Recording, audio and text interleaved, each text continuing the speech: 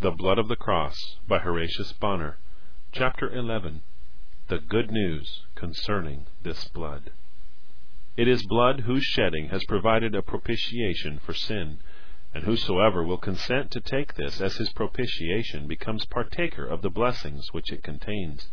It was the high priest's laying on of his hands upon the goat, Leviticus 16:21, that established the connection between it and the people, so that Israel's sins passed over to the substitute. And so it is our believing that connects us with the divine substitute, and brings to us all the benefits of the divine blood shedding. It is our unbelief that intercepts the communication. It is faith that establishes it. Faith may seem a slight thing to some, and they may wonder how salvation can flow from believing. Hence they try to magnify it, to adore it, to add to it, in order that it may appear some great thing, something worthy of having salvation as its reward. In so doing, they are actually transforming faith into a work, and introducing salvation by works under the name of faith. They show that they understand neither the nature nor the office of faith. It saves simply by handing us over to the Savior. It saves not on account of the good works which flow from it, not on account of the love which it kindles, not on account of the repentance which it produces, but solely because it connects us with the saving one. Its saving efficacy does not lie in its connection with righteousness and holiness, but entirely in its connection with the righteous and holy one. Footnote.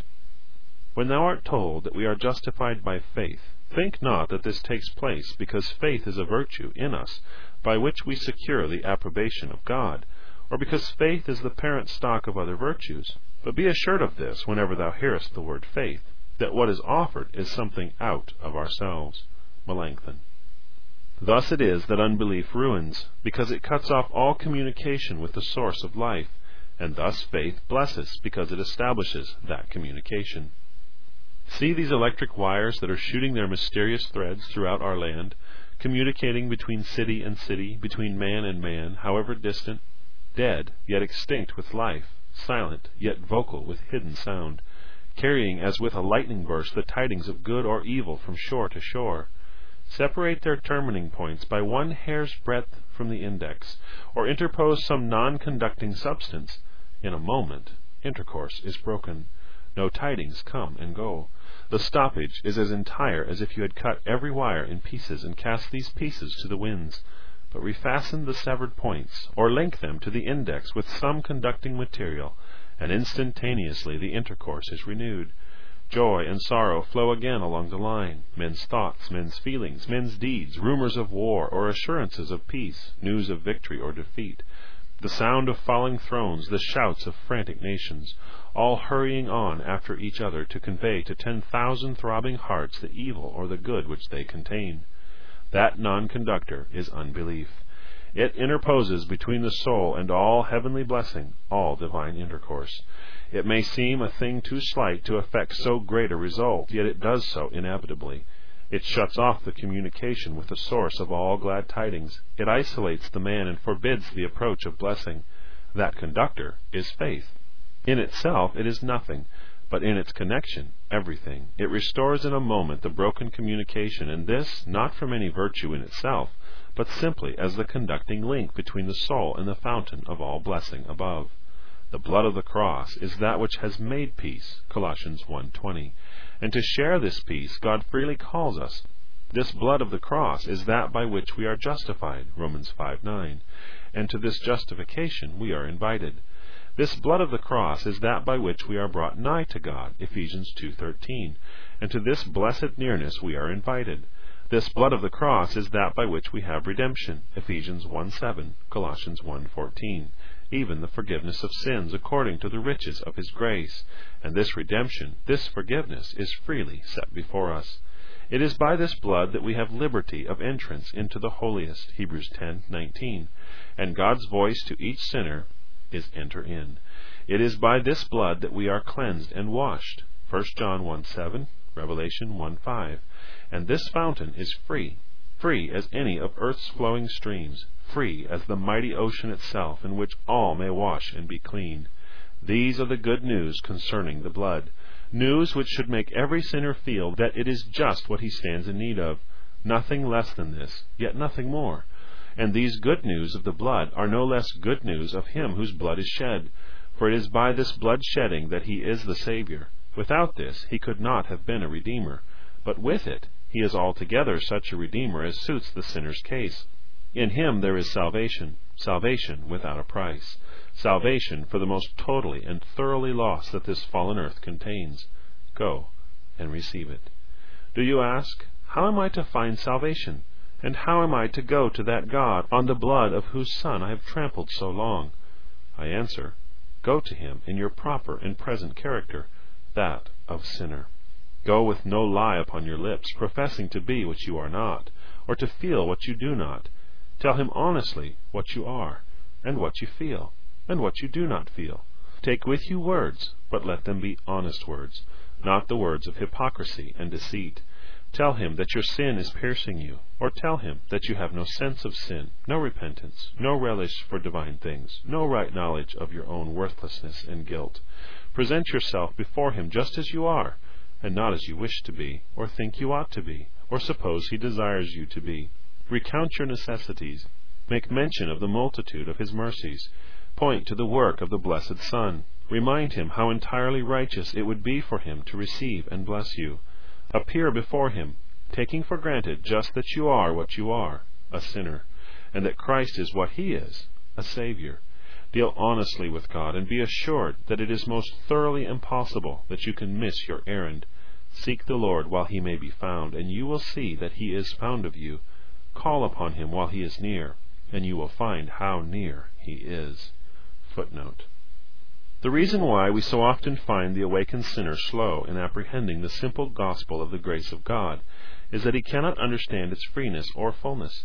He confounds it with thoughts about righteousness, and therefore is set upon searching for a reason for it. He wants to find a something in himself which in some way may distinguish him from other sinners, and thus make him, as he thinks, a fit object of this grace. And when he cannot find this in his works, he would fain search for it in his feelings. He wants to find a certain state of mind and feeling in himself before he can think himself entitled to lay hold upon the blessing which the gospel of the grace of God presents. But this is absurd, since to him that worketh not, but believeth on him that justifieth the ungodly, his faith is counted for righteousness. Now such grace as is here found is the most difficult thing for a man to perceive and apprehend, and this just because of the darkness which is in him, and of its exceeding fullness. It is the outflowing of the gracious mind of God. It is according to the infinite greatness of God's own mind, and therefore the manner in which it meets and deals with the sinner is of necessity quite contrary to all the thoughts and ideas of man's heart. It is only quite natural, of course, that man should seek to measure the character of God's dealing by his own, and although in doing this he cannot but allow it to be far more perfect and excellent than his, inasmuch as he knows God is above himself, yet still he makes his own carnal apprehension of what favor is the basis of his judgment about God, and therefore his judgment about it of necessity goes wrong. God's gracious way of meeting the sinner is the outflowing of his own mind, and therefore far above the highest range of man's thoughts. He meets the sinner just in his own position as a sinner. Like Saul, he may be a blasphemer, a persecutor, and injurious, but God, without requiring any exercises of mind, any courses of humiliation for sin, or any predisposing qualification of any sort, meets him just as he is, a sinner, with all the free abounding blessing of the gospel of his grace. Be assured you will never find in yourself any title to believe. The grace which I perceive in Jesus, and not the sorrow I may have felt for my sin, is my ground for believing and resting upon him. I believe, not because I have passed through any previous state of feeling about my sin, but because I can perceive something of the fullness of the love and grace of God in Christ. Oh, that men should bound the riches of God's free grace by their own poor thoughts of that scanty favor which is practiced among men. Your case, poor sinner, is really a desperate one. It may or it may not appear so to you, but it is so before God. Nothing can meet it but free grace, and this in all its characteristic fullness is to be found in Jesus. His own words are, "Him that cometh unto me, I will in no wise cast out." Anonymous. But tarry not, for the day is fast closing, and the thick gloom of evening is at hand. The The last woes are preparing, and the gates of the kingdom shall ere long be shut. The acceptable year of the Lord is running out, and the coming of the Lord draweth nigh. Trifle not with your brief remaining span or inch of hasty time. This earth shall soon shake beneath the footsteps of its coming judge. Its hills and rocks must soon echo with the sound of the final trumpet, and therefore it concerns men without delay to be securing the shelter ere the storm be up. When once the wrath of the Lamb is kindled, who shall escape save those who are sprinkled with his blood? It is an eternal doom that is preparing for the ungodly, and the time that remaineth is short in which the sinner may escape.